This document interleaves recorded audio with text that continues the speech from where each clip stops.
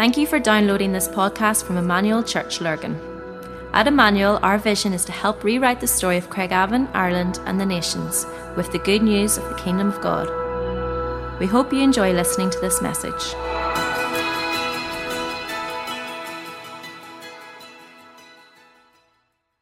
It's good being together this morning. We've lots. There's lots that we've already been through, even with the announcements.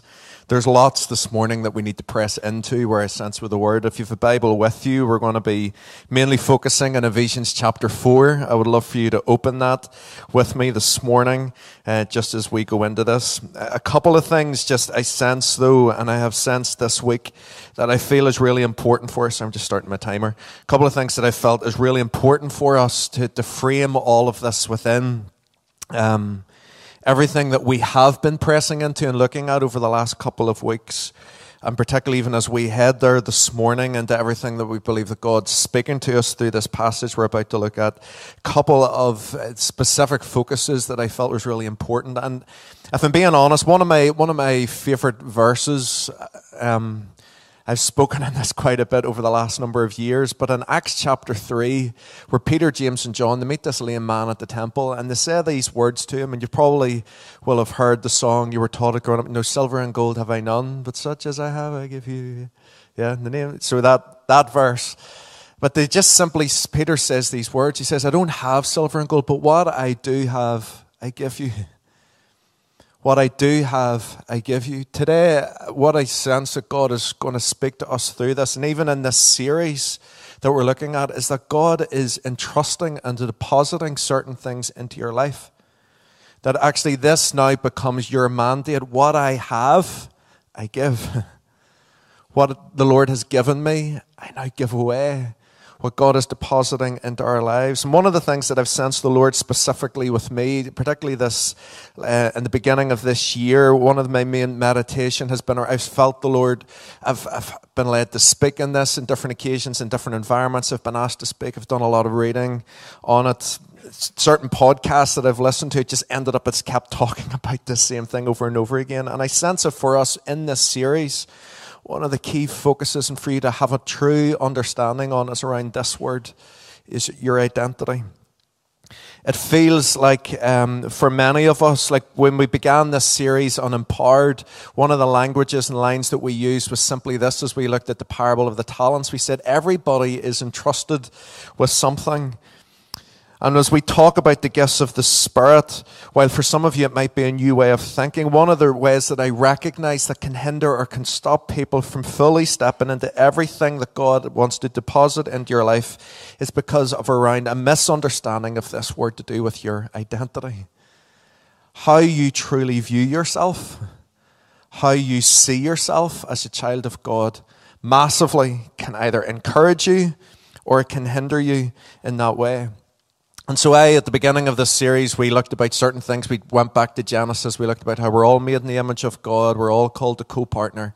And yet Paul, in this passage we're about to look at in Ephesians chapter 4, if we're setting it in the right context, this letter, as Paul speaks, what he does almost for the first couple of chapters, specifically, Paul wants to almost reinforce with the church in Ephesus about their identity, who they are, who God has made them to be. And he starts to just round it up and go a bit more widespread, and he speaks about them being a body of Christ. And yet in this, over and over and over again, and I just want to just for a couple of minutes just draw our attention to this. So you can read this later on for yourself in Ephesians chapter 1, just over and over and over again. What Paul wants to remind them, and today I sense by his Spirit, God wants to remind you today, this is who you are. Paul uses this language repeatedly, and he says this: you are in Christ.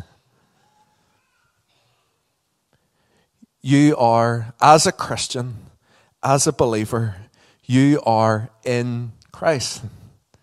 I don't know if you've heard that language before, But this is what Paul wanted the church in Ephesus to wake up to. And he repeats almost what feels like these identity statements that he speaks over them repeatedly. And this is what we see. Let's just skim through these really quickly for time's sake. But this is what he says. And so some of these identity statements you could almost say today, I am. But this is what he says. You are blessed with every spiritual blessing. He says this in chapter 1, verse 3. You're chosen before the creation of the world. You are holy and blameless. You are loved, predestined, adopted as sons and daughters. In verse 6, he goes on to say that this is all to the praise of his glorious grace. You are redeemed, forgiven, rich in God's grace. You are wise, you are understanding. You are aware of the mystery of Christ. Verse 11 of chapter 1, he says, you are chosen, you are predestined. Verse 12, he goes on to say this, all for the praise of his glory. Verse 13, he says, you are included, you are saved, you are sealed with the Holy Spirit. You are God's possession, in line for an inheritance. Verse 15, for all for the praise of his glory. And he goes on. And even in the next chapter, he borrows some of the language from the book of Genesis that we looked at about this idea of a poema. You're his poetry. You're his masterpiece. He talks about how God has got good works that are waiting for you. You're part of a new humanity. You're all made alive in Christ. You're clothed in his righteousness. And this all comes. And this is just like Paul is just massively just trying to just land all of this. And he says all of this is because you are in Christ. You've been clothed in his righteousness. And this is the truth that this statement simply means for you. Right? All that it is simply saying is that as a believer, those who are now in Christ, seated with him, it means that everything that was true about Jesus is now true about you and is spoken over you. Everything that was true about Christ, that was spoken about him, is now true about you and is spoken over your life. And so, because we are in Christ, things like Jesus' victory at the cross is now your victory. Because we are now in Christ, Jesus' freedom is now your freedom. Because we are now in Christ, everything that we see that is evident and modeled out by Jesus, even how he engaged with the Holy Spirit and this anointing of the Holy Spirit that came upon him, is true for you and is available for you. We are in the process of becoming more and more like Jesus, and this is how our identity is being formed in this way. Karl Barth, he says this language. He says, Christians are now quite briefly described as those in Christ Jesus, or usually even more simply as in Christ or in the Lord. And they are described in this way because they are in him. And they are in him because Christ has adopted them into unity with his being, which means that in virtue of their baptism, they have put him on like a covering garment and must continually do so. As they are in Christ, they acquire and have a direct share in what God first and supremely is in him. What was done by God for the world and therefore for them in him. And what is assigned and given to them by God in him. All of this is just simply reminding us again that everything that is true about Jesus that we see for him, Jesus the man in the New Testament, is now true about us. The life of the church. We are his body. We are his people. We are hidden in him. We are saved into Jesus. And so for us, I just feel that it's crucial for us to just grasp this. And even as we continue to go through the series, but even everything today we're going to look at, if you have a misunderstanding of who you really are, many people who will try to speak down or think to themselves, I couldn't possibly do those things because I think I know who I am. And yet today you might have spoken that over your life, but today you need to hear the truth of the Father spoken over you and say, well, that's who you were, but now this is who you are. You're now saved, you're forgiven, you're redeemed, you're in Christ. And because you are in Christ, all of this is available to you.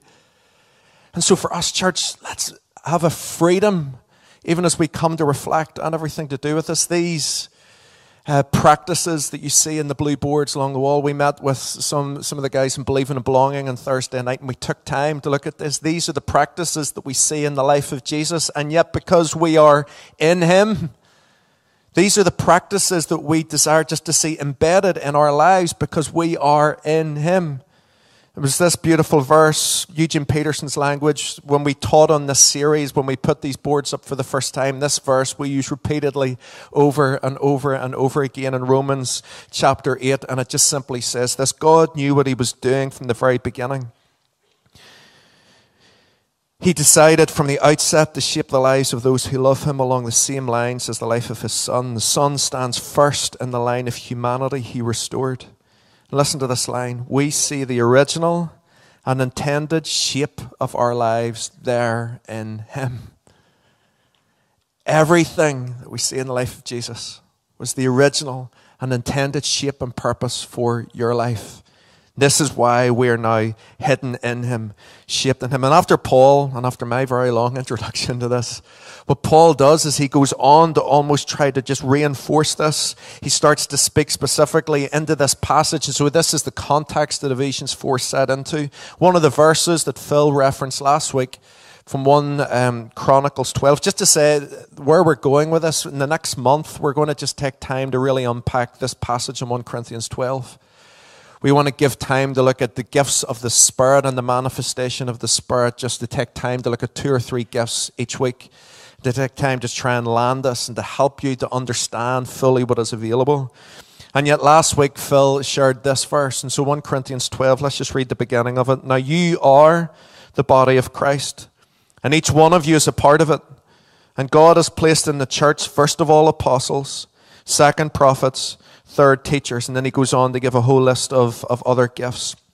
And today, as we come to look, we're going to see this language that is repeated. Let's turn in your Bibles, if you haven't opened, start this passage in Ephesians 4. And Holy Spirit, as we open this, please, would you just help us to understand, give us ears to hear what you're saying, eyes to see what you're doing. In Jesus' name. Let's read this together, Ephesians 4. So this, it's very similar to the language that's used in 1 Corinthians 12, and a part is what we want to get to. But Paul says this, so off the back of this introduction, all around identity, all about them being the body of Christ, he goes on to say this: as a prisoner for the Lord, then, I urge you to live a life worthy of the calling you have received. Be completely humble and gentle. Be patient, bearing with one another in love. Make every effort to keep the unity of the Spirit through the bond of peace. There is one body, one Spirit, just as you were called to one hope when you were called, one Lord, one faith, one baptism, one God and Father of all, who is over all and through all and in all. I love his language that he's just trying to grasp here. And he goes on to say this, but to each one of us, grace has been given as Christ apportioned it. So Jesus has made decisions around how he apportions the grace and the gifts that we're going to look at today. This is why it says, when he ascended on high, he took many captives and gave gifts to his people. What does he ascended mean, except that he also descended to the lower earthly regions? He who descended is the very one who ascended higher than all the heavens in order to fill the whole universe. And this is the part where we land in today. So Christ gave the apostles, the prophets, the evangelists, the pastors, and the teachers to equip his people for works of service so that the body of Christ may be built up until we all reach unity in the faith and in the knowledge of the Son of God and become mature, attaining to the whole measure of the fullness of Christ. So in the verse that Phil looked at last week in 1 Corinthians 12, Paul, he made reference, and you see them highlighted here, to these grace or gifts that were given. He says, first of all, apostles, second, prophets, third, teachers. And it almost feels like a very similar sort of list. So in this passage in 1 Corinthians, or in Ephesians chapter 4, it's the same sort of graces and gifts that are spoken about, but there's a couple of others that are added in. And here you see them in bold again, and in capital letters you see the same 3, apostles, prophets, and teachers that are mentioned, but then another 2 of evangelists and pastors.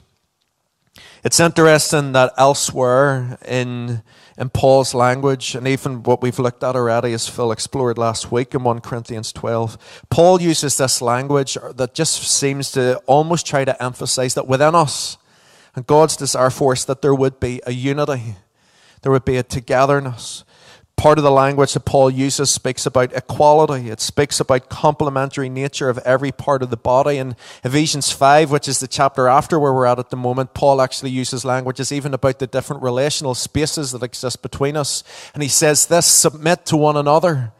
As he goes in to speak about husbands and wives and about children and parents and about bosses and employees. And he says, uses this language, submit to one another, because one of the key practices or the key ways that Rick tried to land a couple of weeks ago, as we just looked really quickly over these we skimmed, was about mutual submission.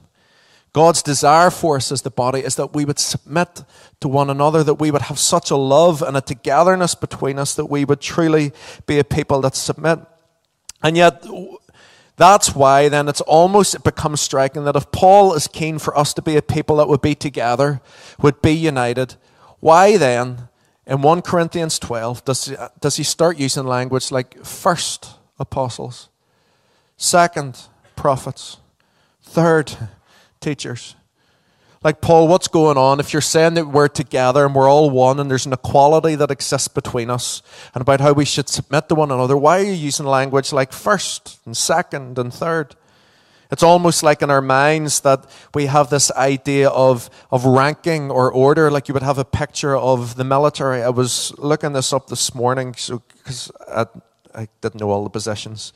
But so you have like a lieutenant that has 35 people under them, a captain that has 50 to 120 people under him, a major who has 120, the colonel who has 650 people or more. And in our minds, when we hear language like this, first apostle, second prophet, third teacher, where a mind can go, so Paul, you're now saying there's a rank order with this? Apostle's the most important? Is that what you're saying, Paul? And what we need to understand is that Paul in no way is talking about things in that way. What he's trying to draw our attention to is an understanding of this. Rick mentioned this a couple of weeks ago about divine order. Paul, rather than seeing leadership gifts as a rank order or which has the highest rank, he is instead talking about this. He's bringing us to a heavenly ordering of the gifts. This does not mean hierarchy, but it does mean ordering. So what we see when he talks about first is this. These gifts were first. They weren't first, in order of importance, but in order of impact. We're going to see that as we unpack these fivefold gifts that we're about to jump into now. We're going to see that actually the ones that were given first and were desired to be established first was because of the widespreading reach of this and what Jesus was calling us to as the church together. And today I just want to take time. I don't want to confuse us and do like an information dump on us with this. I want to take time to allow us to understand that these gifts are important. These gifts are given to us as the church. And so today, as we come to this is this passage. So Christ gave himself the apostles, the prophets, the evangelists, the pastors, the teachers, to equip his people for the works of service so that the body could be built up. And it goes on in this bit. The context of this, that God speaks over you all and over us all identity. Who we are all in Christ. We have been made like Christ. We have been saved. We are hidden in Christ. And yet it's into this, as God is speaking, and what we see even in this passage as we're about to unpack it, this is not speaking about something that is hierarchical and suddenly in our minds to think, to aspire, so what's the best gift that I need to get after? What's the most important? Because I'll aspire for that one. What we need to see is that God has just deposited these gifts. He has ordered them in a way in which they're released. But he's released these gifts to us as a body because he cares for us. And he loves us, and he desires to see us all grow up as the body of Christ. He desires to see us all thrive together. And this is part of how we see it. Because we are those that are hidden in Christ, what we need to understand is these different graces that we've talked about: apostle, prophet, evangelist, shepherd, teacher. These were the graces that we actually see in the life of Jesus.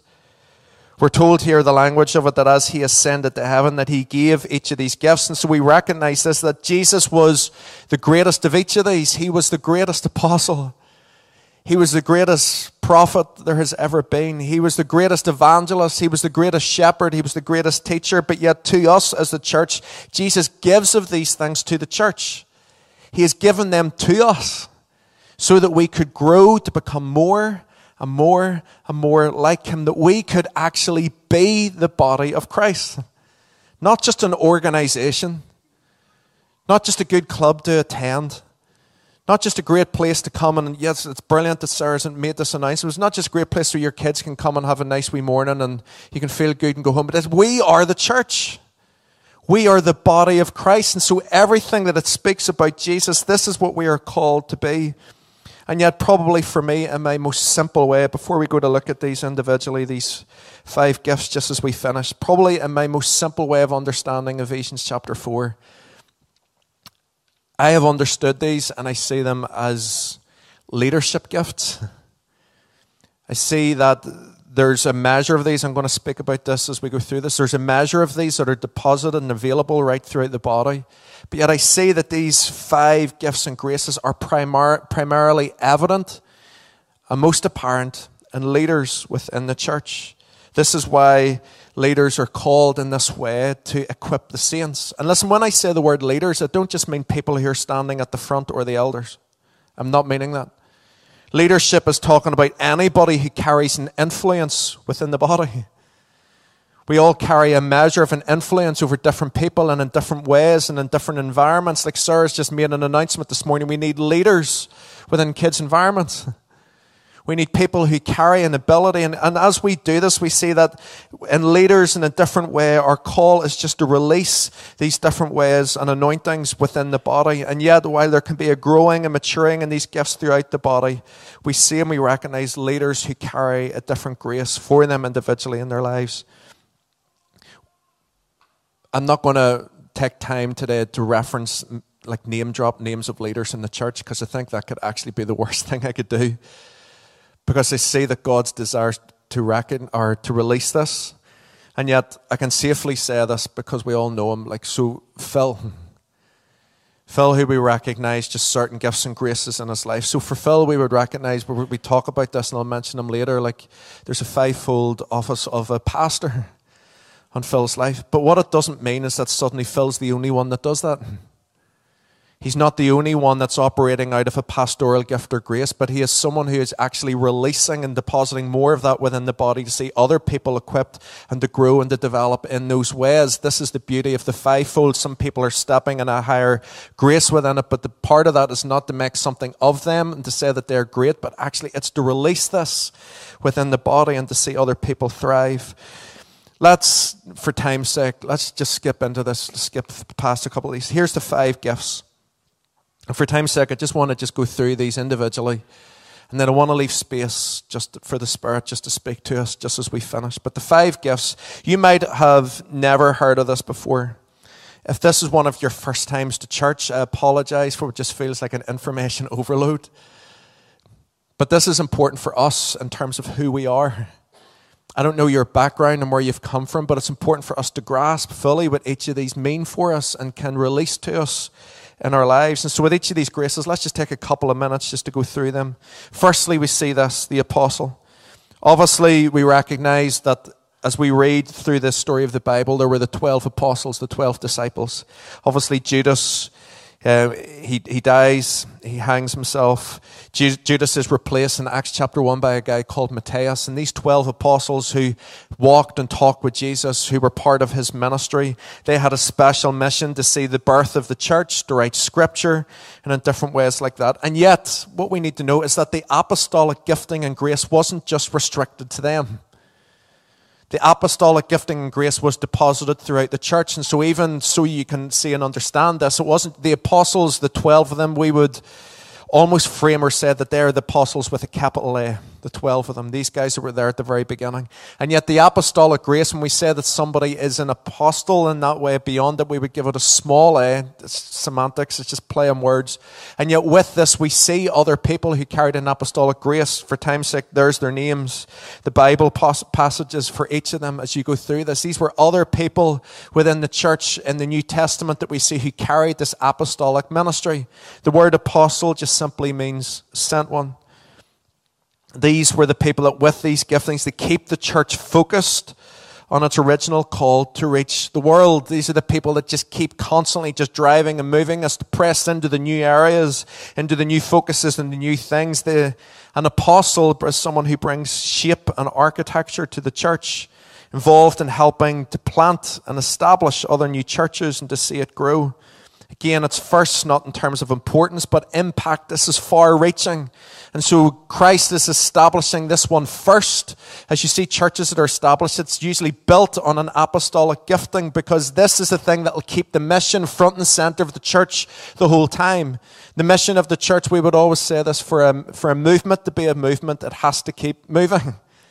It's so easy to be a church that just gets insular, that gets cozy, that gets comfortable, and doesn't look beyond itself and doesn't try to press into new things. It doesn't see new people saved. It doesn't press into new areas. And so the apostolic gifting sees us constantly moving in that way.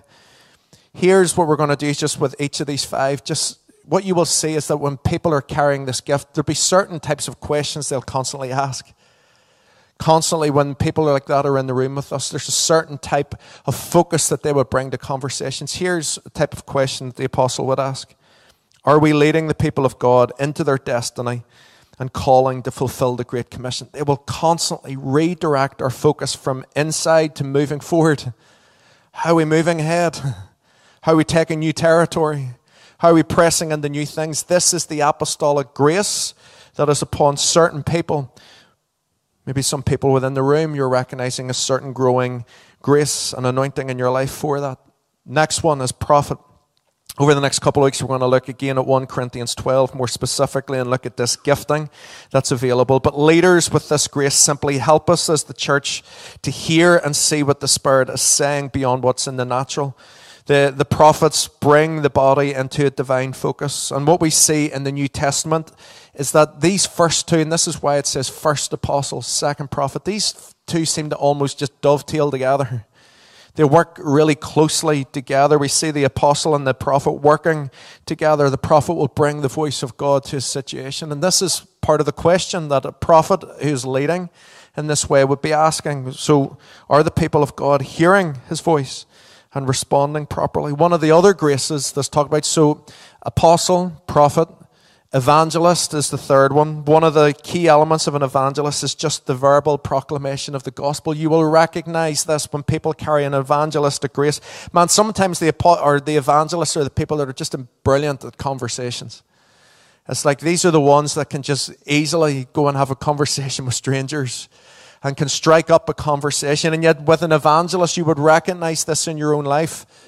That evangelists are just the sort of people that when people are around them, they start to ask more questions. Tell me more about this God of yours. There seems to be an opening in their hearts and within people's lives that suddenly starts to see the evangelists start to play their role. What easily happens, though, is that we have a great compassion ministry here in church. It's brilliant. And yet with compassion, it's an element of mercy that comes with it. And what compassion starts to do is that it almost starts to open people's hearts and minds, and it starts to create an openness and a preparation for them to hear the gospel. But yet there still needs to be someone that tells them, have you heard of Jesus? As great as our acts of mercy can be in being kind to people, there still needs to be people that say, have you heard of Jesus? How can they hear unless someone tells them? Paul would say. And this is where the gift of the evangelist comes in. People who carry this grace often, even in their prayers, will just be praying for the lost all the time. One of the core questions that evangelists cause us to ask, and as their grace and anointing is around us, it causes us to ask us, are new people entering the kingdom of God? Man, in our ministry oversight meeting a few weeks ago, this was the question that just suddenly took over the room. Are new people actually entering? Part of the grace that we sense within us, and that was crucial to frame it in that. Last two, just really quickly, shepherd, pastors, they just maintain a really healthy community. Peter Wagner says the gift of a pastor is the special ability that God gives to certain members of the body of Christ to assume a long-term personal responsibility for the spiritual welfare of a group of believers. I would recognize these last two, pastor, teacher, I recognize these more within my own life, if I'm being honest. And yet one of the things that I know within this is that with the pastor, casting vision is not top of his list of priorities, right? Someone with this grace, like someone who is apostolic, that is going to be one of their top focuses. Like casting vision is a huge part of it. But with someone who is pastoral in that way, one of the things that will be priority for them will be communicating God's heart. Be caring for individuals. It'll be concerned, are individuals actually growing in Christ? Are they being discipled in that way? Those are the things that are important. And as a church grows, this is why we need to see the pastoral grace released more and more. It's not just about one pastor, but are we seeing the pastoral grace released? And so within church, we have a wider pastoral care team. One of the ways in which we outwork pastoral care is through our life groups. And within our life group leaders themselves operate, many of them, through a pastoral grace and gift. They care for people. And this is important as we see the church grow. And for many people, you will recognize this gift within your life. A key question the pastor causes us to ask is this: are the people of God receiving nurture and care? And then finally, as we rattle through these teacher, the gift of teaching is a supernatural ability to explain and apply Scripture. 1 Corinthians 12, that Phil looked at last week, said teaching comes third. Again, not in rank or importance, but just in the ordering. So often as the apostles and the pastors, often as they break into new ground and new territory and new places, and we see new areas that are just won for the gospel, the teaching sometimes is really important to come next. Again, not in order of importance. The teacher's role is crucial. Teachers often they need distinguished more from preachers. I recognize this. I am more of a teacher than a preacher. I can unpack rather than proclaim. A lot of the time, I feel for me, that this is a difference between both. And interestingly, though, pastors and teachers, they seem to work hand in hand together. We see these giftings released. These are the fivefold. And yet what I want to just simply say, this is a core question that the teaching grace would often ask, what I just simply want to ask is this, just in these last couple of minutes. And with this, I'm done.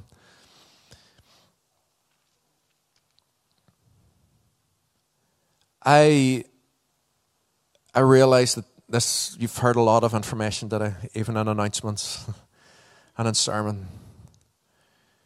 And the reason why I started where I started was simply this. You are hidden in Christ.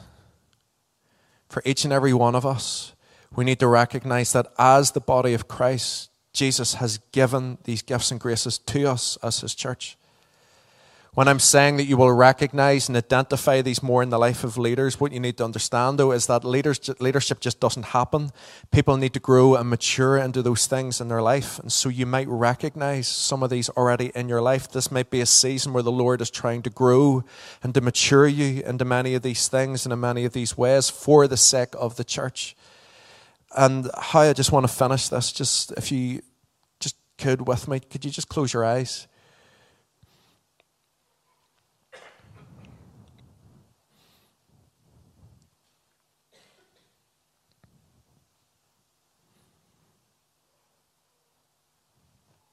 I would just love for you to leave space just to allow the Spirit just to gently in his way just maybe identify some of these things to you.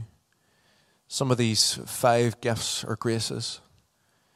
To help you to see, do you recognize any of these even might feel like little embryos, birthing moments of some of these maybe that you sensed in this last season in your life?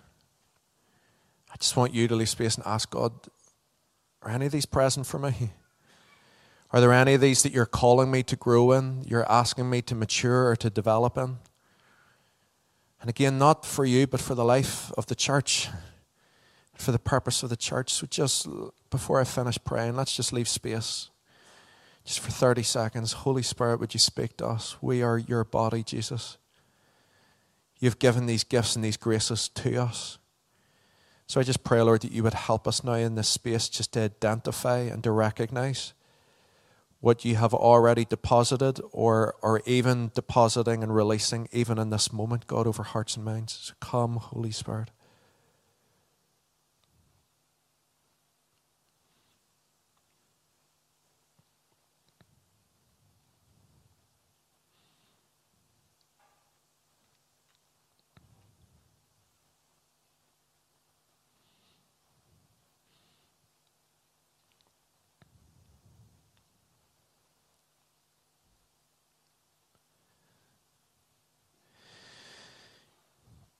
Jesus, what a blessing it is to be part of your body. What a joy it is to be known and to be part of the church of Jesus Christ. And I thank you that you have gifted and you've graced us to us. These 5 gifts, God, that through them, God, that all the saints could be equipped, that everybody could be released into everything that you have for them.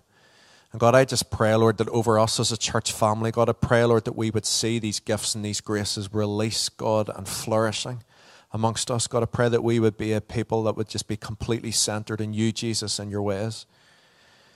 And I just pray, Lord, that even in the stillness of moments, God, for people individually in their lives later today, over the course of this week, I just pray that, Holy Spirit, you would just drop seeds of whispers into people's thoughts and their minds. You would help them to identify this even within their own lives.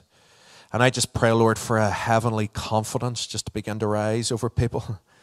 I pray, God, that people wouldn't play safe with these, but people would actually step fully into them, God, for the sake of your church, Jesus, for the sake of your ways. And so I just thank you, God, for your blessing. Thank you for all that you've yet to speak to us, God, about the gifts of the Spirit. And God, in these days and weeks ahead, I just pray that you would just grow us and develop us for your name and for your sake, Jesus. Today we pray. Amen.